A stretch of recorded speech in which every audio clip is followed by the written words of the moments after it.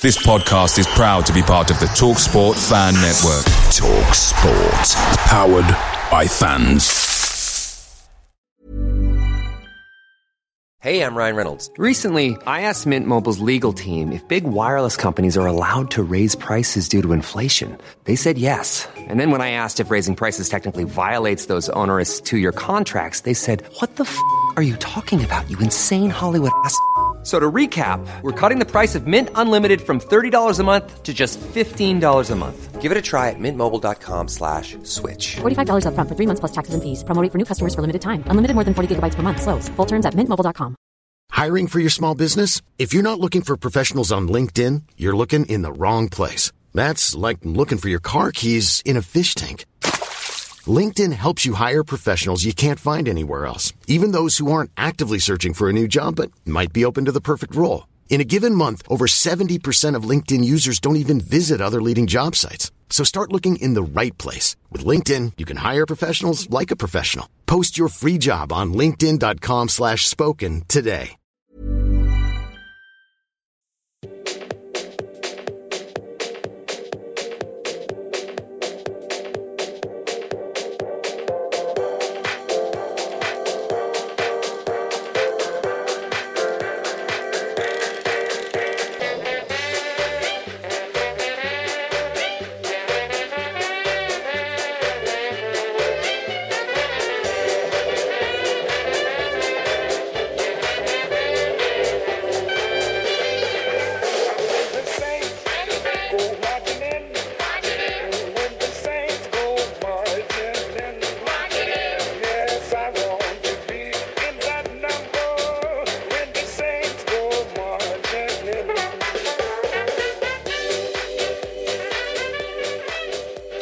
Hello and welcome to episode 52 of Total Saints Podcast. This is the dedicated weekly podcast going to the heart of all things Saints. The three of us are here as per normal. That's myself, Ben Stanfield, Steve Grant of Saints Web, and Adam Leach, the chief sports writer at the Daily Echo for any first-time listeners. And if you are a first-time listener, then nice to have you along with us. You boys keeping okay? Yeah, all good. Yeah? Yep, good, thanks, mate. Good. Yeah, No, no hangover as well, which I'm pleasantly surprised by. Yeah, that does make a change. That does make a change. Yeah. Good. All right. I feel surprisingly fresh this morning. Excellent. Well, that's good to hear. So, yeah, depending when you're listening, but we're recording on a Sunday morning today, so very, very early. But there we go. Alongside the three of us, making his second appearance on TSP, it's former Formula One driver, all-round car nut, a massive Saints fan, Tiff Needell, and who can forget the voice of the TOCA 2 touring cars video game. Bringing up the rear, the new Audi driver is really going to have his Bringing up the rear, the new Audi driver is really going to have this work cut out. I'm going to get this page. I'm going to kill him. Bringing up the rear, the new Renault driver is really going to have his work cut out to get... Does the f***ing script writer ever f***ing read these out loud, or does he just f***ing write them? Have his work cut out to get him, bastard. I bet he never reads them out loud once. Tiff, welcome back.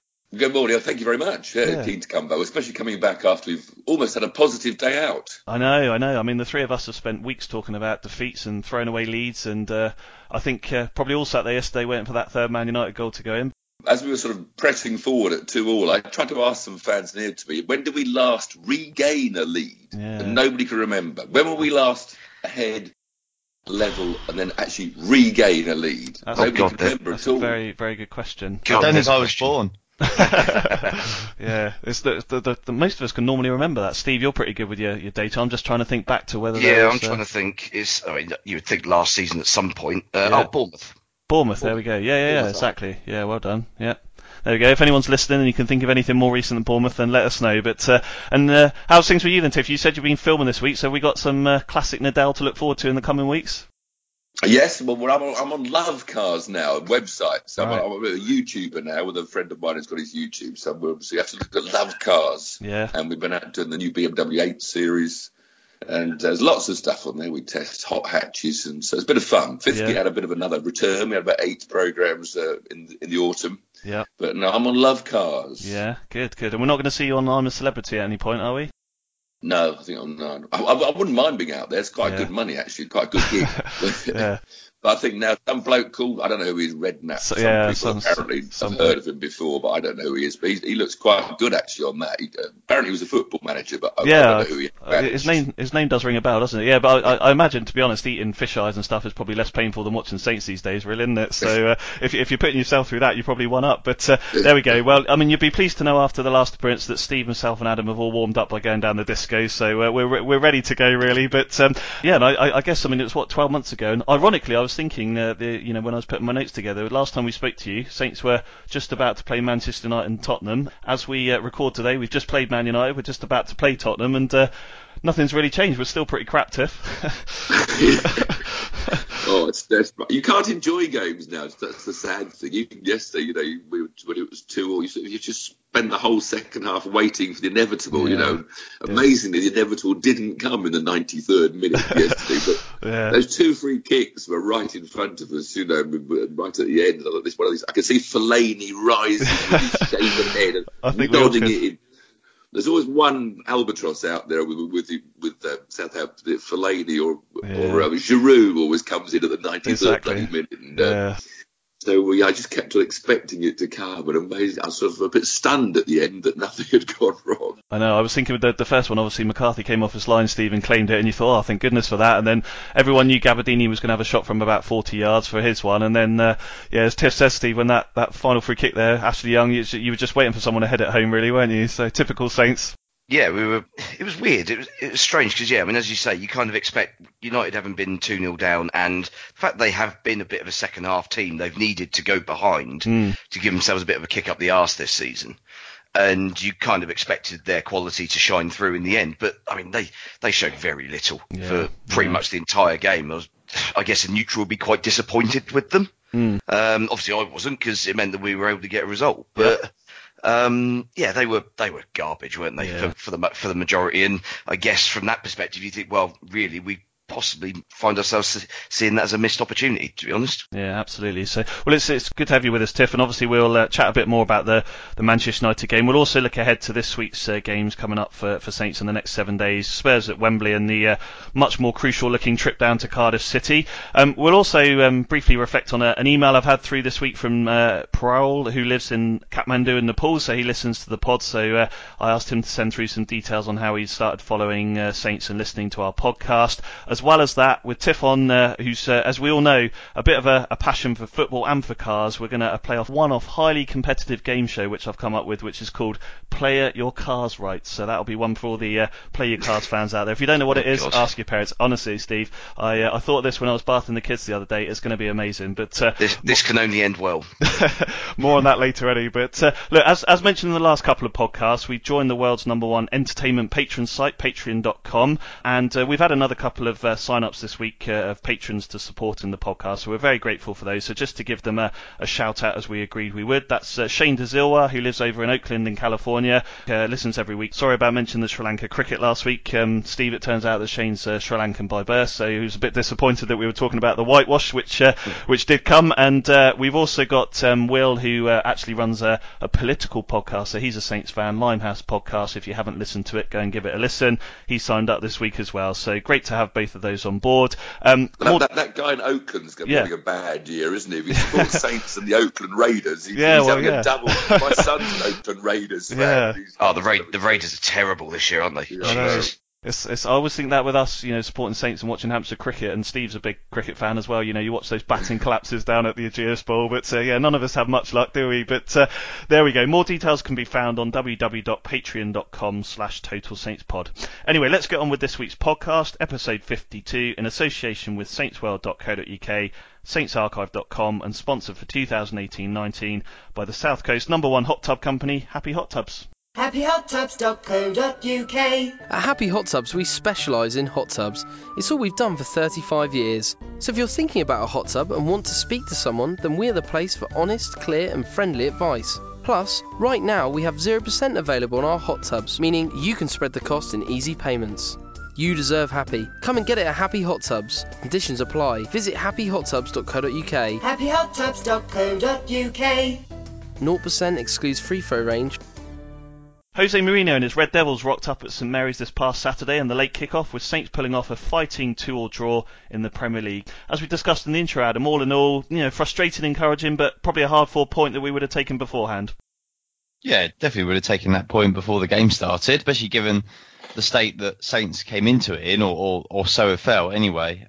I think it's Steve who said it did end up feeling like a sort of a missed opportunity, because it's been a long time since they've beaten a Big Six team, and that felt like potentially the chance to do it when you're 2-0 up. Obviously, you've got a good chance to do it.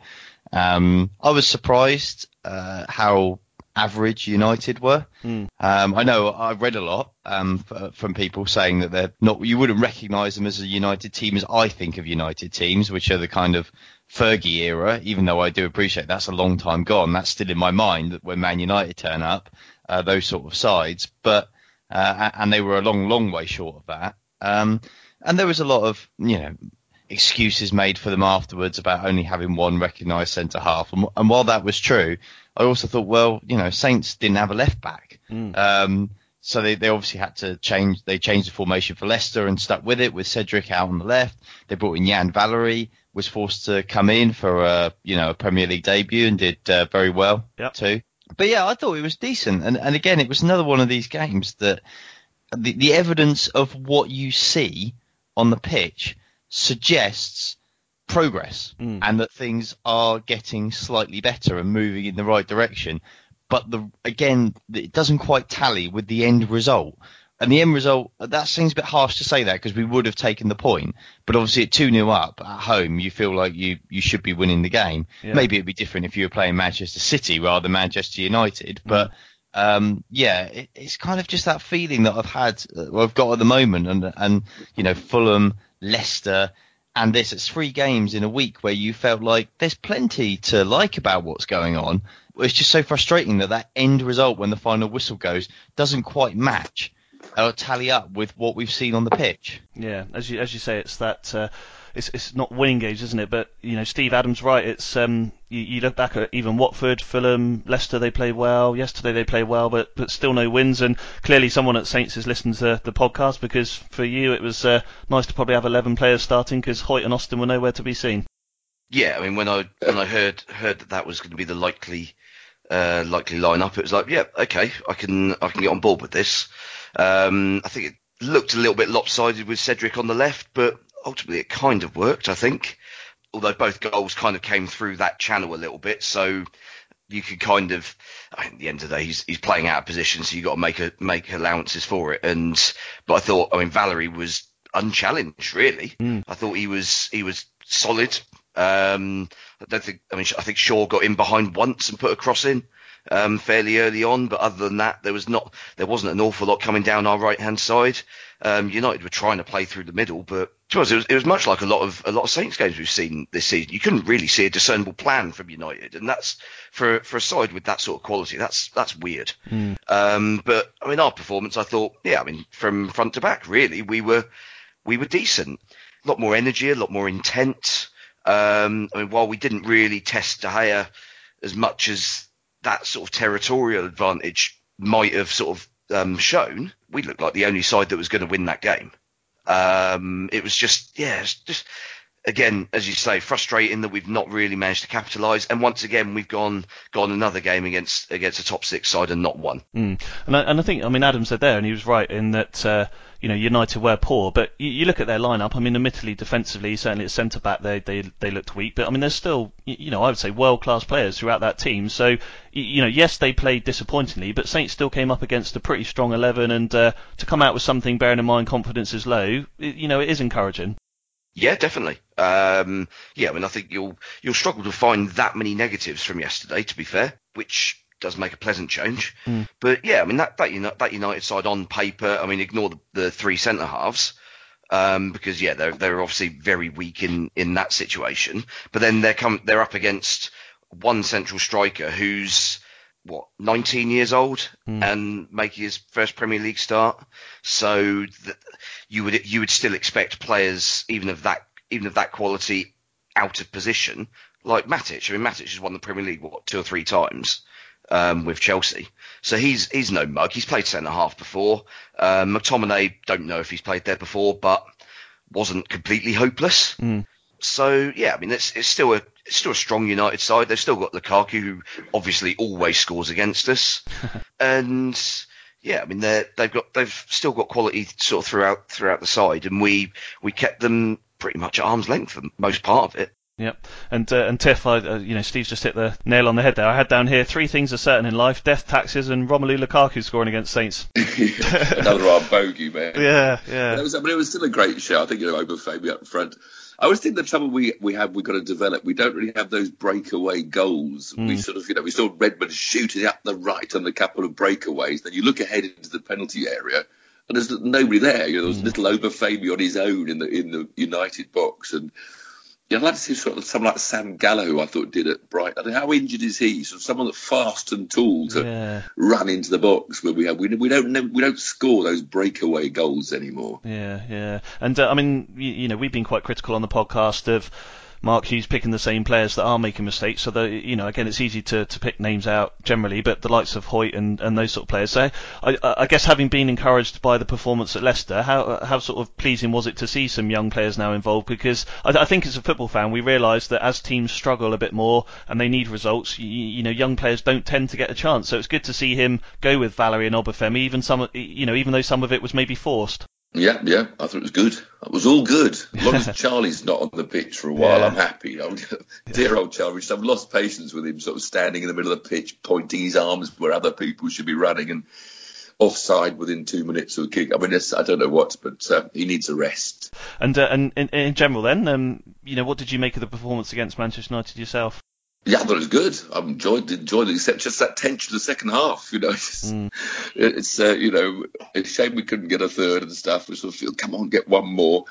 And it's just his strike power is still our problem. I mean, Obafemi had a great debut, but it's just getting the guys to put it in the back of the net is still our problem. Yeah, and Adam, I was saying to someone on Twitter last night that we remember Fraser Forster having that issue with whether he couldn't work out whether he was right-footed or left-footed in terms of taking goal kicks. Maybe we've realised after all this time that Cedric Saris isn't actually a right-back, he's a left-back. Well, he did a good job out there, I did. thought. I mean, and he scored. Yeah, it was a great goal. But I mean, Steve was right. I mean, United's attacking strength came down that side. I mean, it was like you give with one hand, take with the other in a way in terms of the centre halves, and that Wesley Hood had obviously been under a lot of pressure. Hughes changed him out and brought in Vestergaard, and to be honest, I thought Vestergaard had a bit of a shocker. He was he was certainly well at fault for a couple of the goals, and it was remarkable to see how slow that he was moving out there. I mean, that might be a consequence of not having played too much, I suppose. But, and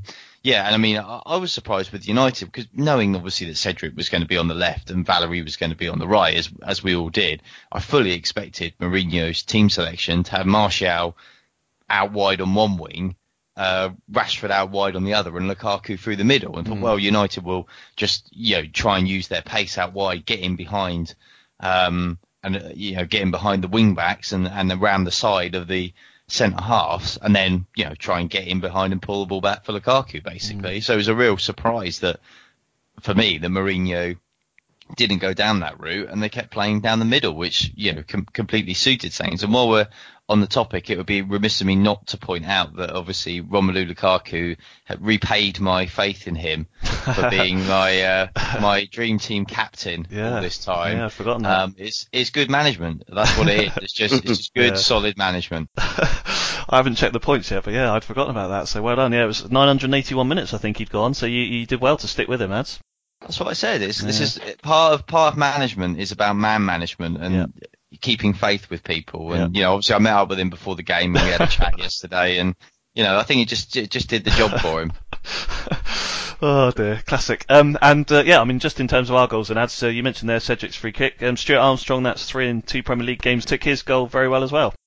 Yeah, I mean, what a revelation he's been. I mean, it's still early days. I know there's a lot of people sort of saying, well, why on earth hasn't he been playing? Obviously, he did get injured, and I think that hampered him early on. He probably could have played a few more games, but not too many more.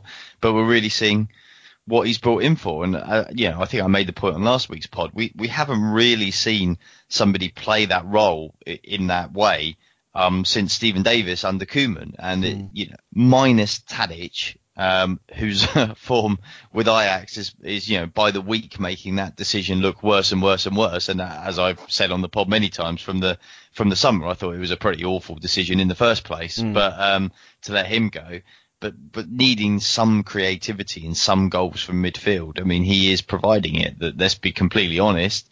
Goals from up front are pretty rare these days for Saints, and they haven't, without Danny Ings, they haven't really got any other strikers scoring. And for all the chaos factor that Obafemi brings because of his pace and ability to stretch teams, he hasn't yet shown he's got an awful lot of composure in front of goal to this stage. So we need goals from elsewhere, frankly, otherwise they're not going to score. And Armstrong is obviously proving to be the man who can deliver that from midfield. So that's good news for Saints, really. Yeah, I thought there's a lot of pressure around Mark Hughes, and I think that still remains. But I thought, personally, I thought Saints worked really hard, particularly second half. I thought off the ball, Mourinho, had said after the game that they lost a lot of balls in midfield second half, which, I know Pogba was fart-arsing around a bit. But to be honest, probably credit to Højbjerg, Lemina and Stuart Armstrong for sort of getting in their faces. And, I felt certainly second half, pessimism aside, there only looked to be one team that were going to win the game. But, when you look back at it now, Steve, that's 12 points dropped from winning positions this season, which again, we know Saints love doing that. But, that would make the Premier League look a lot more attractive if we actually had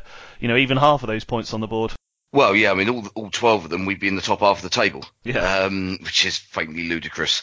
But yeah, it's ultimately the league table does tell certain untruths up until the end of the season, at which point it then does not lie. Yeah. So it's like one of those. Kruger. Yeah. You try not to go in sound bites and stuff, but ultimately some of these cliches do ring true. And yeah, the lack of sort of backbone, I suppose, when we've got a lead, which is strange because you would think when we've got a lead that would be the point that you've got a bit of confidence and a bit of composure about yourself. Whereas if you're behind, then that's when you then panic and you make rash decisions and things like that. But for some reason, our attitude seems to be the complete opposite. In that when we get the lead, all of a sudden we panic. It's like, why are you doing that? We're winning. So yeah, immensely frustrating from that perspective. But we at least didn't add to the tally of goals conceded in the last 15 minutes this season, which I think we're joint second on. We are joint second, yeah. Fulham, I think, are the worst with 8. Yeah, I think we've conceded 6 or 7 in the last 7, 15. Yeah, that's right. Yeah, exactly. So and just finally then on the Manchester United game, Tiff, as a sort of there, I think we all agree that the pressure is still on Mark Hughes because they're not winning football matches. What's your sort of general view on him this season and what you might do with him over the next coming weeks, bearing in mind the fixture list looks pretty tough as well? Yeah, I've no idea on manager selection and stuff. The trouble with Hughes, he's always got this grumpy face. I was right behind him. I was actually in the hospitality at Fulham, so my boys were in the away end with my ticket. Yeah. But I was right behind the dugout. The Hughes and his mates, the guy, the other, his assistant, they seem to rule by fear a bit. They're always criticising everybody. And I'd like to see a bit more lightness out of him, sort of, because I always think it's like motivation and. But so I don't know whether Hughes is a good idea to stay on, and the options don't seem, nothing's obvious. So I think let them go for the rest of the year, and hopefully this turnaround in form. Well, there's still the worry. When's Ings back? And I mentioned Sam Gallagher, who I thought played well at Brighton, showed a lot of speed. I think we need a bit more pace and someone tall. Is Gallagher out for long? I'd like to see him another go. You probably got a better view on him, Adam. I saw he was in the treatment room at Staplewood on Instagram the other day, so. Yeah, as far as I know, Gallagher's still out for a while. So, I don't think we'll be seeing him back, as far as I know, anytime desperately soon. And as for Ings, I think that they're optimistic he'll be back for Tottenham. Mm-hmm. I think with him, they're just going very, very cautious, basically. A minor hamstring problem, obviously, at a time when you're playing 2-3 games a week, can become a very serious problem very quickly. So I think that they're just trying to make sure that when he comes back that he'll stay back as best they can, and if that means missing an extra 1 or 2, then fair enough. And to be completely blunt, nobody ever writes games off, but I think most people are fairly sensible to think that it was always going to be hard to beat Manchester United, and much, much more so Tottenham away on Wednesday, and really the focus is and has to be on Cardiff at this point in time. Cardiff away. Then at least they've got a clear week. They've got Arsenal, but then it's Huddersfield away. And really, of these fixtures, they're the ones that are going to really, be very significant in their season. You can't just write games off completely, but you've also. We know from your predictions, you're right. You do. But you've got to be realistic, haven't you? And say Cardiff is absolutely massive for them right now, and Huddersfield too, and that's where the focus has got to be. So trying to make sure that Ings is available and fit for those matches, I think, is absolute top priority for them. I know it's only the 2nd of December, but it was quite pleasing as fans that we were sat there watching all the other results go for us yesterday. Huddersfield losing, Newcastle losing, Burnley losing, that sort of thing. But just finally, I know as fans we've been quite frustrated throughout the season. And I think, again, there was a lot of annoyance around yesterday that Saints didn't win against an average United side. They threw away another 2-goal lead. But, as I sort of said at the start, do you think we're maybe being a bit negative towards Saints at the moment, because a draw against Manchester United at any season, any stage of a season should be taken as a positive? Do you think we're maybe being a bit unfair on the team, some of us? No, I don't think so. But I think you can take your lead from Hughes, and I think Hughes has felt that a couple of times in the past. But even he was saying yesterday, kind of afterwards, I'm paraphrasing here, but he seemed to not quite know exactly how to feel about it, in that he was really pleased with the performance. Obviously, he was pleased enough with the result, but I think he was like 2-0. Come on, we were 2-0 up, and the goals they conceded were pretty soft. I mean, they could easily have dealt with those situations a lot better. It was just, it wasn't as if they were absolutely torn apart by terrific football. They made some pretty fundamental errors.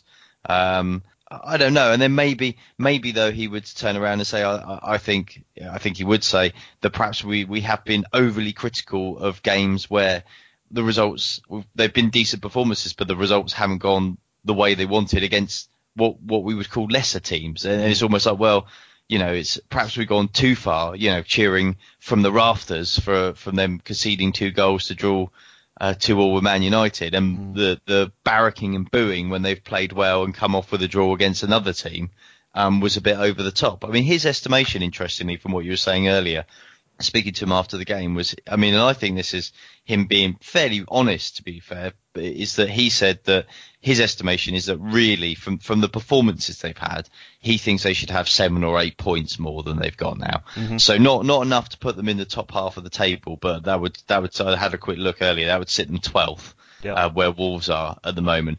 And I think that's a fairly honest assessment, because it's easy for a manager to come out and go, oh, we should have had another 12 points or something, but you've got to be realistic about it. So I think that's how he would feel about it, to be fair, is that, maybe we've gone we're going, because there's been so few positive results, we're going a little bit over the top potentially against Man United. Maybe, I don't know. And maybe he feels people have gone a bit over the top with the criticism in some of the other games, because performances have been there, but it's been a frustrating draw or something like that.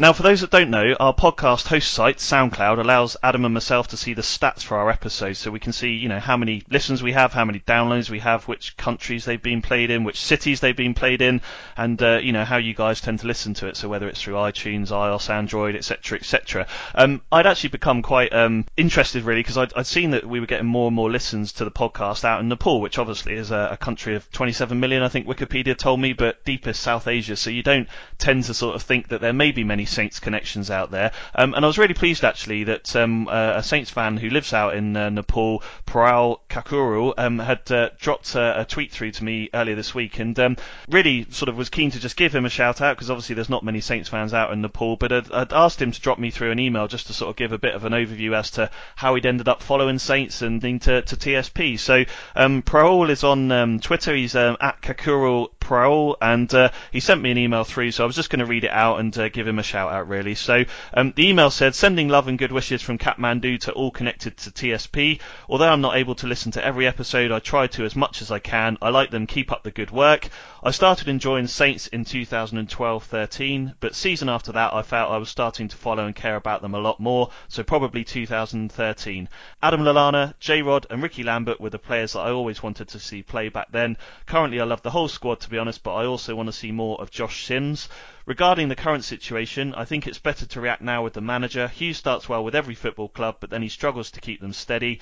I know people won't like me saying this, but at the moment, Saints need someone like Sam Allardyce who can guarantee the survival, and next season, club can look to attract other names. It's about getting organised, not conceding goals first, and then wins will come, but that's only my opinion. I haven't been to a game. Obviously, I would love to, but it's various reasons currently I'm unable to. I'm hoping that may happen sometime in the future.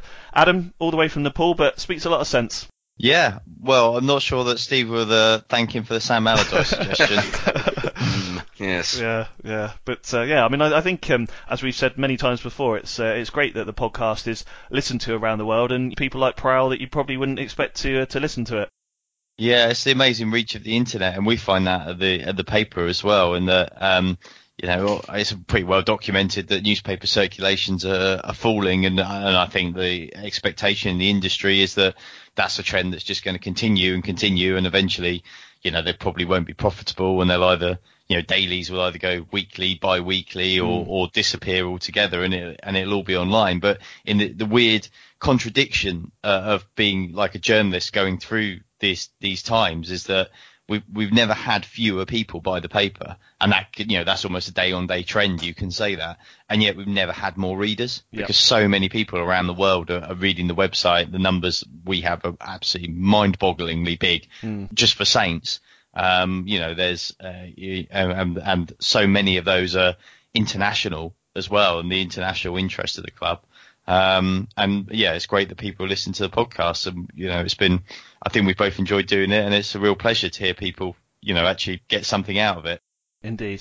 Well, thanks very much for your email, Pro, and for being part of the Saints family, and hopefully you can make it across to St Mary's one day to see a game, but I'd probably recommend you wait until they're a little bit better, eh? But there we go. Look, I'm very excited about this segment. It's our one-off TIFF-related game show, Play Your Cars Right. I've been working hard on this TIFF, yeah.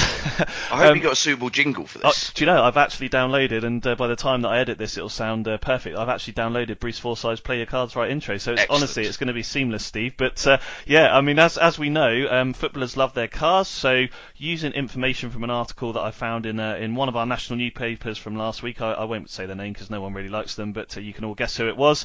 We're basically going to go through a list of, there's 5 footballers, either current or ex-footballers, and we're going to go through cars that they've bought during their careers, and basically all you're going to have to do, like Play Your Cards Right, and as I said at the start, if you don't know what that is, ask your parents. We will go on to one footballer, we will then read through the car, and you will have to guess as a team, the 3 of you, whether that car is higher or lower in value than the one we've just done. So that's where it comes from. It's player as in football players, cars as in cars. I mean, Adam, honestly, I spent hours working on this. Yeah, it's always really good when you actually have to explain it like that. Yeah. But I think that's just so that everyone, I mean, we're going to have a lot of young generations that won't have a clue Bruce Forsyth is, let alone Play Your Cards Right. Good. All right. Excellent. Well, as I say, you can work as a team, so you are allowed to confer, okay? And there is a prize on offer.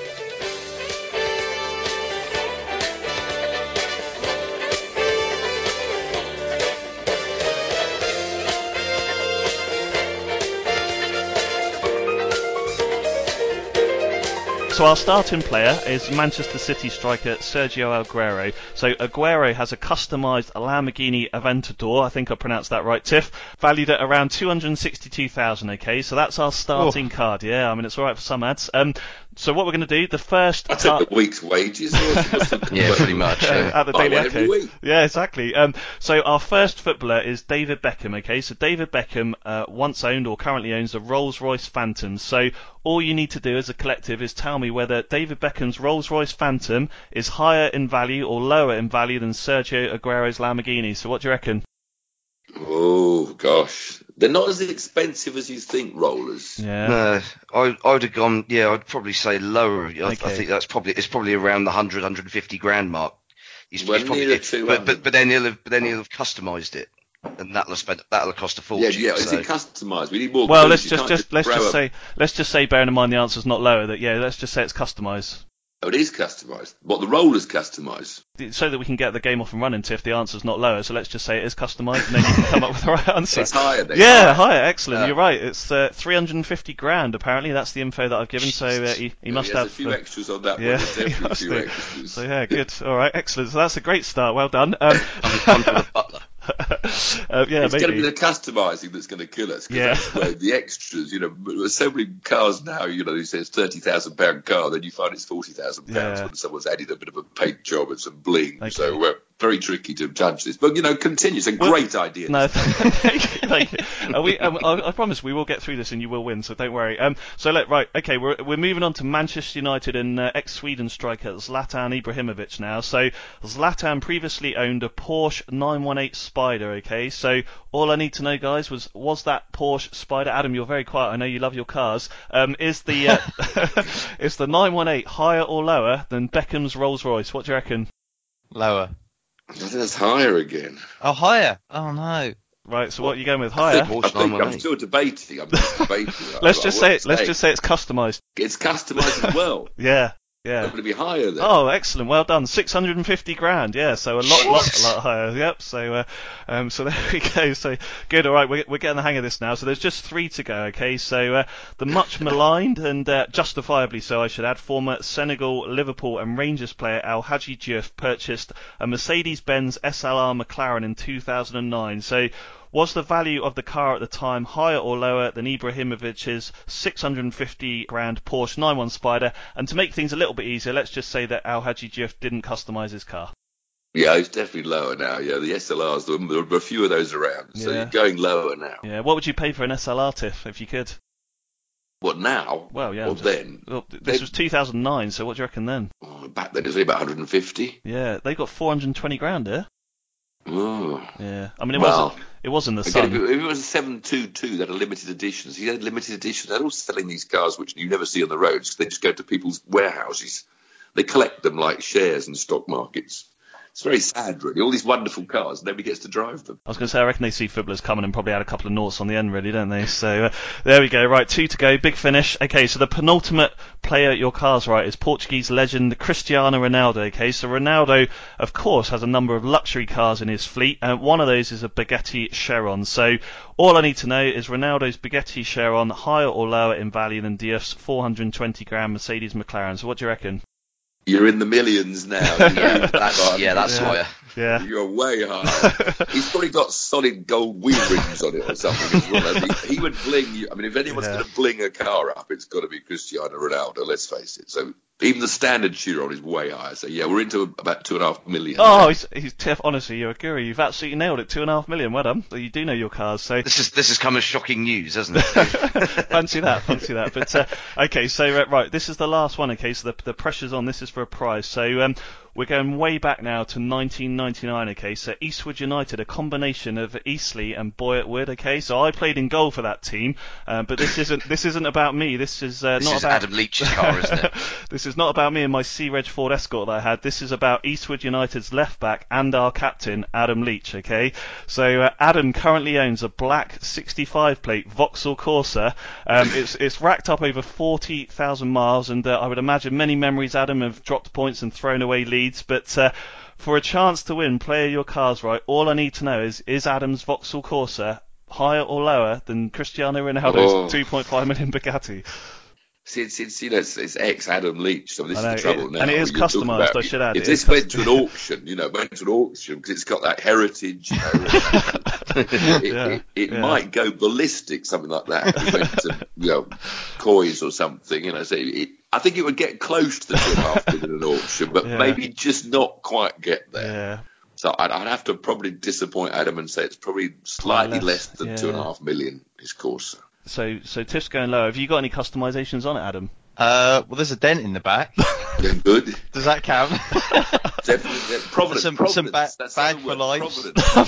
Because you can build a story. It was dented by Ronaldo reversing his Bugatti Chiron into your Corsa. That would give it history, Providence. Exactly, a bit of heritage, all of a sudden now the price has gone up. Yeah, good. Probably a slightly smaller dent than the massive hole that I now have in the front end of my car, having hit a fox last week. Still going on about that fox. Honestly. Oh God.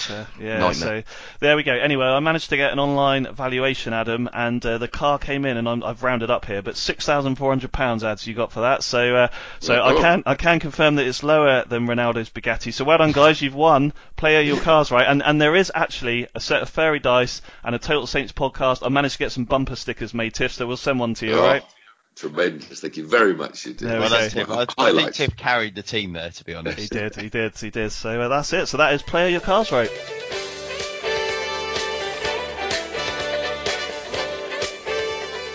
Before we move on to Spurs and Cardiff then, Tiff, I did ask during the week, so that we can do it for our next Total Recall, what your favourite ever game was watching Saints. So you came back and said Chelsea 1, Saints 3, which I think was under Ronald Koeman, so you enjoyed that day out. Oh, we were in the upper deck with the away fans, and the moment when Pella and Mane came charging towards us and scored that third goal has to be, so high up. And we're all, Mourinho's right, your fans are shy. It was it was kicking on. The fans were great, and Mourinho was getting absolutely hammered by our fans, and yeah, Pella and Mane running at us for that third goal was. We should have had 6 or 7 that night. That was ridiculous. It was so one-sided. It was, One of wasn't the pure ecstatic moments, I have to say, Crystal Palace just, a couple of months ago, that was when Oibier scored the winner and gave us a 2-0 lead. I mean, the relief was that was a pretty amazing highlight of my Saints days, because Crystal Palace, I've been to 2 losses there.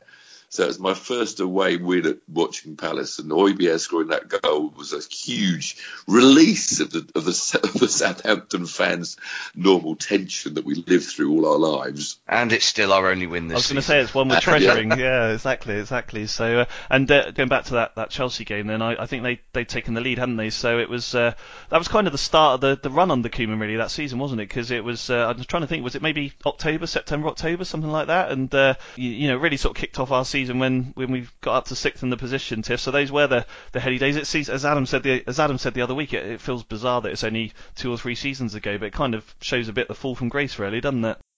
There was only about 3 players left from that lineup, I think, who are still with us. So it is amazing how we moved on. We haven't got time this episode, but what we'll do, the next Total Recall, we will do that game, and we'll throw some clips in of the goals, and I'll catch up with Steve and the guys from Saints Archive, and then we'll dedicate that to you then, Tiff, all right? Thank you very much, lovely.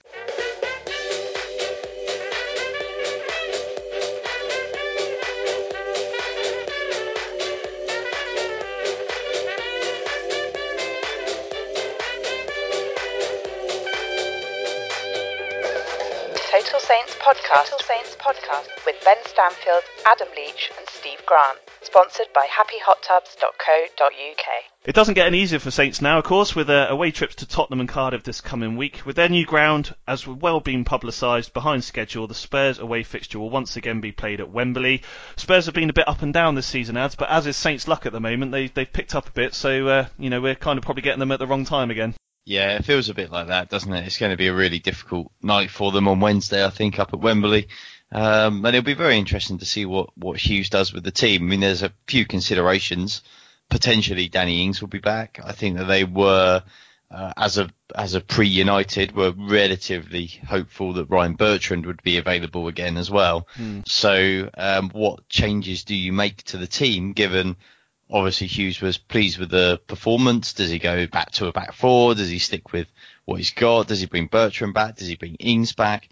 Does he sort of play the same team, or does he actually take the view that, well, maybe I'll rest 1 or 2, or if there's Ings, for example, maybe I'll just give him 20 minutes because the focus really has to be on the Cardiff game, and obviously the turnaround is so quick, and both being away games, all right, I appreciate neither of them are too far away, but it's still not ideal getting back early hours of Thursday morning, as the team will, and then having to be playing in Cardiff just 2 days later, so for a huge game. So obviously he needs to keep people fresh for that, but then on the flip side, he personally needs results, as we know. The team needs results, so it's a bit of a difficult balancing act for him, I think, really. They also, even if they're going to get beaten at Tottenham, they obviously don't want something that's horrific.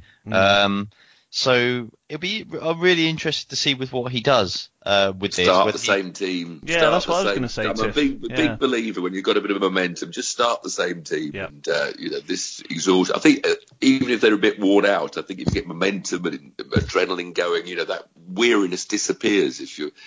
So I'm a big fan of rewarding a good result by just playing the same team. Yeah. What would you do, Steve? Because I think as Tiff says there, I mean, I tend to agree that I'd probably try and keep Ings for Cardiff, and then even if Bertrand's back, I think none of us have been overly impressed with him this season. So I'd almost, whilst I appreciate Spurs have got a lot of attacking talent, keep Suarez and Valerie in and see how they get on. What's Target's injury? Is he available? Adam? Target. I'd expect him to be available. He basically suffered concussion at Leicester, and so obviously they won't. Isn't there an automatic 2-week cooling off period if you got a concussion? Is that not a thing, or is that? Is it 2 weeks? Is that set in stone now? I mean, I don't know. Obviously, there was no question of him playing at the weekend. That was sort of no doubt at all. But I don't know if that.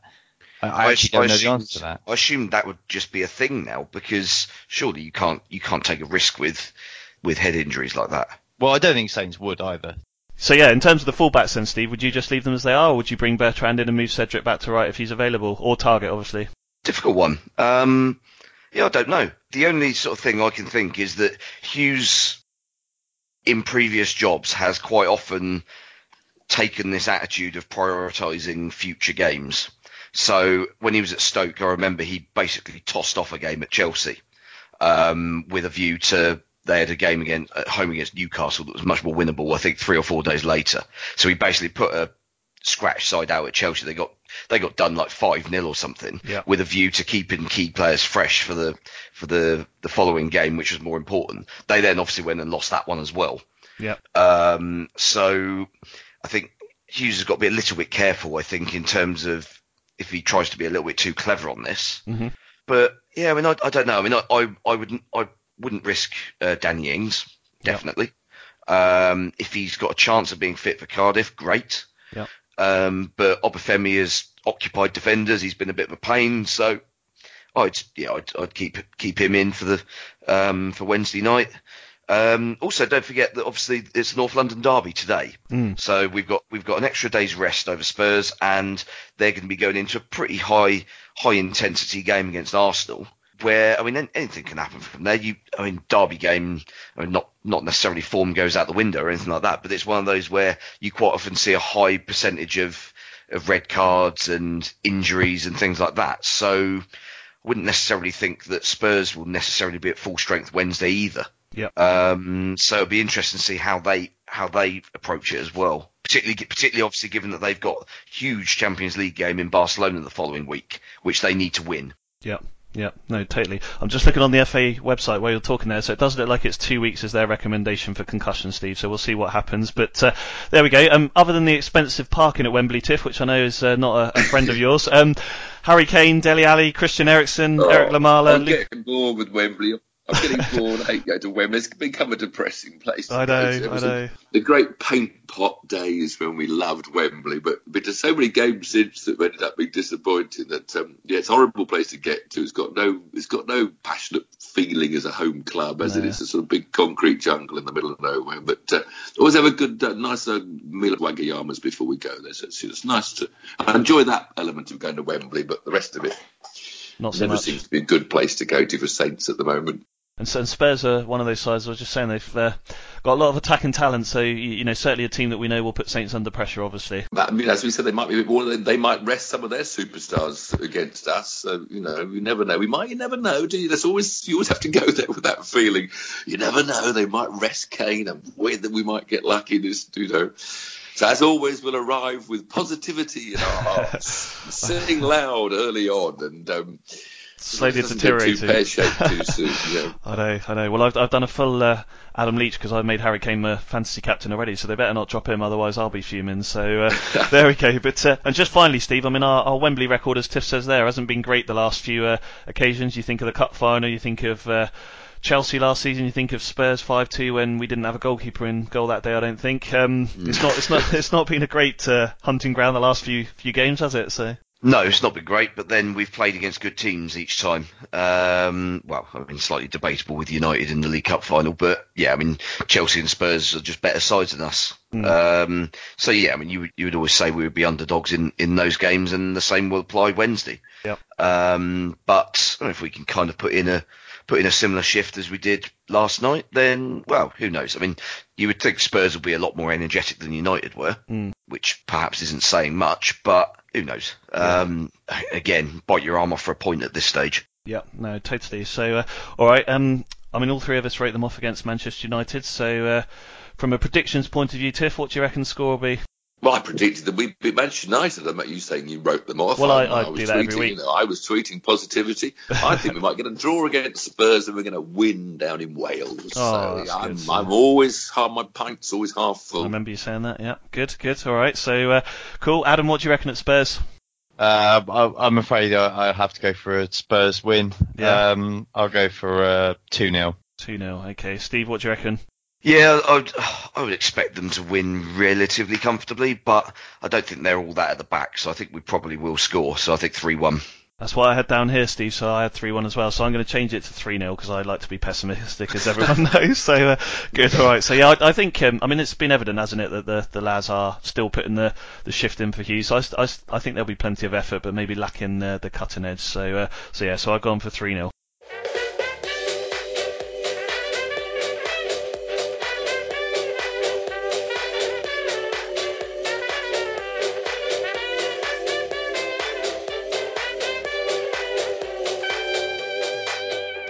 Once Spurs are out of the way, it's a trip down to Wales for Saints and Cardiff City. I have to say I watched the Cardiff Wolves game on Friday night, Adam, and they've certainly shown signs the last few weeks of some real passion and commitment, and arguably maybe everything we're sort of lacking, but picking up wins as well. So certainly not going to be an easy test either.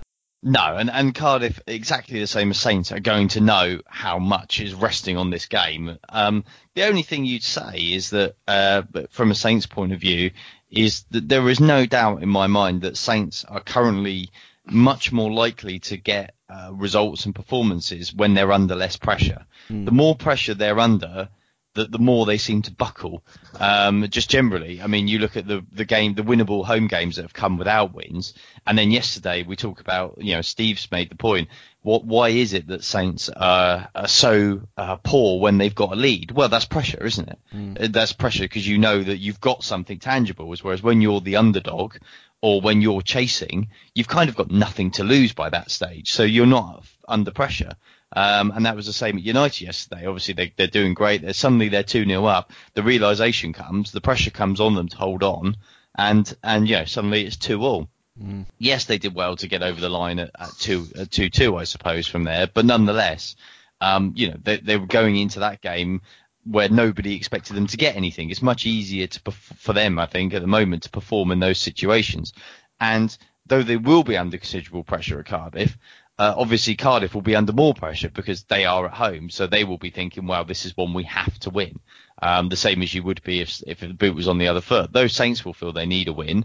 I guess for Saints are more philosophically, if they got a draw, even though I appreciate that's not great, that's a better result for them than it is for Cardiff. So perhaps the fact that there's going to be so much pressure on Cardiff, so much focus on them, might actually suit Saints to play with a little more freedom, in terms of mentally more freedom anyway. And maybe that will help them. And I think the one thing is, Hughes, Warnock, they've kind of made a good stock in trade of getting teams out that are capable of fighting and battling and, things like that. And so you'd expect Saints to be plenty up for it as they were when they played Swansea away at the end of last season and things like that. So I actually am relatively optimistic for Saints going to Cardiff, I have to say. I've developed a whole new idea now listening to that. Because, Saints are famous for throwing away leads, right? We've lost more points from leading position than anybody else, right? We play bad when we're under pressure because then we get our little lead and we're under pressure. So what we do now is give away a goal in the first half so that we're behind, and then we play with more freedom because we haven't got pressure. This is a new tactic. Give a goal away. Stop having a lead in the first half. This would be a sensational new method of football management. Saints are looking for a new director of football, Tiff. I mean, why not? Yeah. Why not head in? I reckon you could do that job with that sort of philosophy. That was a great analysis. We play better when we're not under pressure. So let's give a goal away. Southampton haven't dropped one single point from a lead this season because they've never taken the lead and that sort of thing. Exactly. Yeah, I like it. Get all that negativity out of the press. Yeah, it's good. And you mentioned that you're going down to Cardiff and that you fancy them to do well down there. You're everything. I haven't even looked at who plays for Cardiff. I've done all the research is done. I've got to pay the toll to go over the bridge, which is always depressing. But I've no idea who plays for them at all. It's a team I haven't researched yet, but I'm just be going to a new ground for the first time and full of my normal Southampton optimism. Whatever happens will happen. The annoying thing with that toll is that they're stopping the toll literally a week after we've gone there. Oh, is that new? It's coming up, isn't it? Yeah, it's a week after. What are they going to do instead? It'll just be free with it? Yeah, just drive straight through. Nice. Good. All right. Neil Warnock, Steve. I know Mark Hughes. Mark Hughes. Lots of people probably say this, but in my opinion, Neil Warnock, the most horrible man in football. No, there's a throne in hell reserved for Steve Evans, I think. But I mean, he's one of those where if he's on your side, then you kind of get behind him, and if you don't, then you hate him because he's a bit of a wind-up merchant. I don't think he necessarily believes a lot of the stuff he says. I think at the end of the day, he is the top of the Championship, get you promoted to the Premier League manager. Yeah. Well, obviously his record, he's never kept a team up. So there you go. I mean, we'll see how that pans out, but I still suspect Cardiff will be down there, along with Huddersfield, and I mean my pre-season picks were those two and Burnley, and yeah, I mean all three of those are kind of, I suppose Cardiff and Huddersfield have had an upturn of form recently, but I think long term I'm not sure. I don't think either of those are sustainable. But I mean, Warnock is Warnock. They'll be very direct. I mean, watching their game against Wolves on Friday, they just terrified the crap out of their defence with Aaron Gunnarsson's long throw. Yeah. So that would be my main concern, would be how we're going to fare from set pieces, given how many goals we've conceded from set pieces this season. But by the same token, Cardiff are somehow even worse than us defensively from set pieces. So corners and free kicks are probably where that game's going to be won. So what you're saying is he's Robbie Savage of management then, really, yeah? Oh God! Without the bling.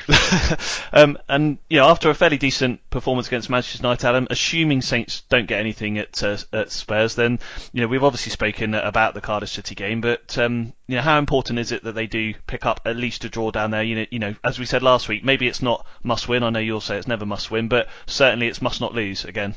Yeah, I don't want to just completely contradict what I said, but obviously it does feel pretty vital, really, given the situation they found themselves in. I think really they need to be winning that game, but a draw, like I said, I feel the draw would be a better result for them than it would for Cardiff, but I still don't think a draw is, assuming that there's a defeat at Spurs, is going to feel like a great result.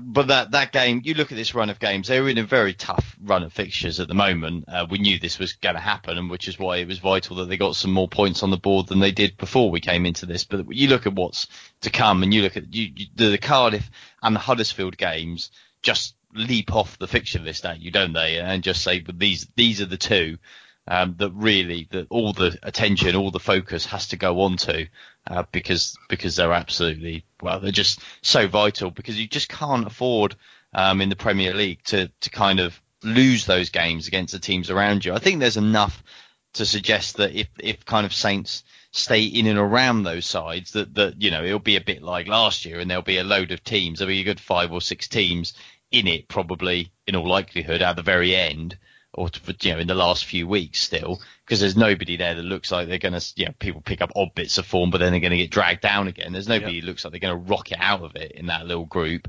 So, you've got to make sure you stay in it and in touch. What Saints can't afford to do is, even if they sort of, in amongst those games, they have some defeats and they kind of, they're slumping a little bit, they can't afford to get to the halfway point of the season and be more than a win away from getting out of the bottom 3, for example, because then you're just under such immense pressure. You have to then produce something, the likes of which you've been unable to produce in the entire first half of the season. So I think it's about keeping those teams in range, preferably beating them, obviously. Yep. And I think it's going to be important that they win one of those two.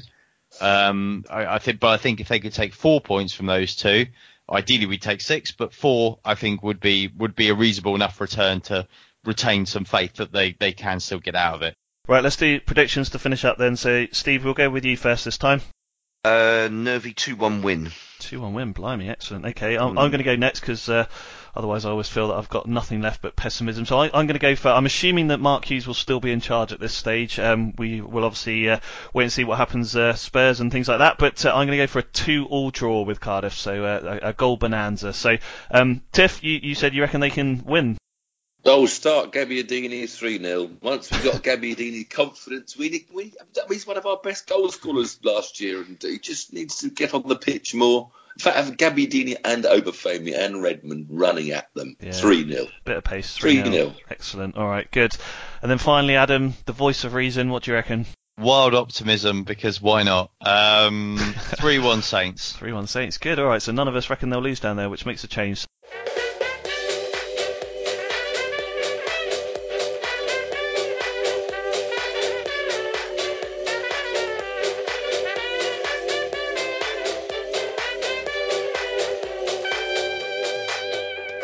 Thanks to Tiff for joining the three of us this week. It's always appreciated, Tiff, and a happy Christmas to you and the family when it comes along. So hopefully we can get you on again at some point, maybe before the end of the season, when we can talk about Saints pushing for Europe or something like that, eh? Lovely. We'll be back next time around to further discuss the ups and downs of Saints FC. Don't forget to check out www.patreon.com/Total Saints Pod. Until then, keep marching in. Let's go down the disco. Let's go down the disco. Let's go down the disco. La, la, la. 'Cause we all need these colours. We all believe these colours. When our hearts are on the line, we cry tears of red and white. When I need a breath, I go down to Chapel Lane, and we sing these colours.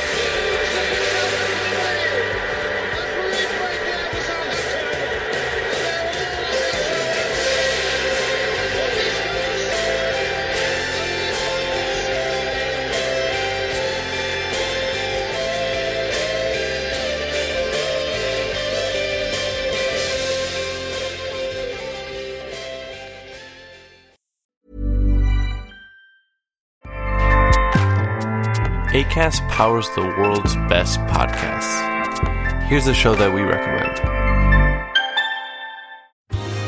Are you a reality TV junkie? Do you ever think, dang, I wish I had someone to talk to about all the trash TV that I watch? Well, look no further, garbage lover, because Reality Gaze is a podcast for you. Hello, I'm Maddie. And I'm Poodle, and we're the Reality Gaze. We talk about all your favorite unscripted shows like The Golden Bachelor, Love is Blind, and TLC's big, messy behemoth, 90 Day Fiancé. And if you're driving to work, folding laundry, or just pretending to listen to your husband talk about sports, just put on the pod, and you've instantly got two gay besties spilling all the tea and reading these people for filth. So come at us, y'all. Find Reality Gaze wherever you listen to podcasts.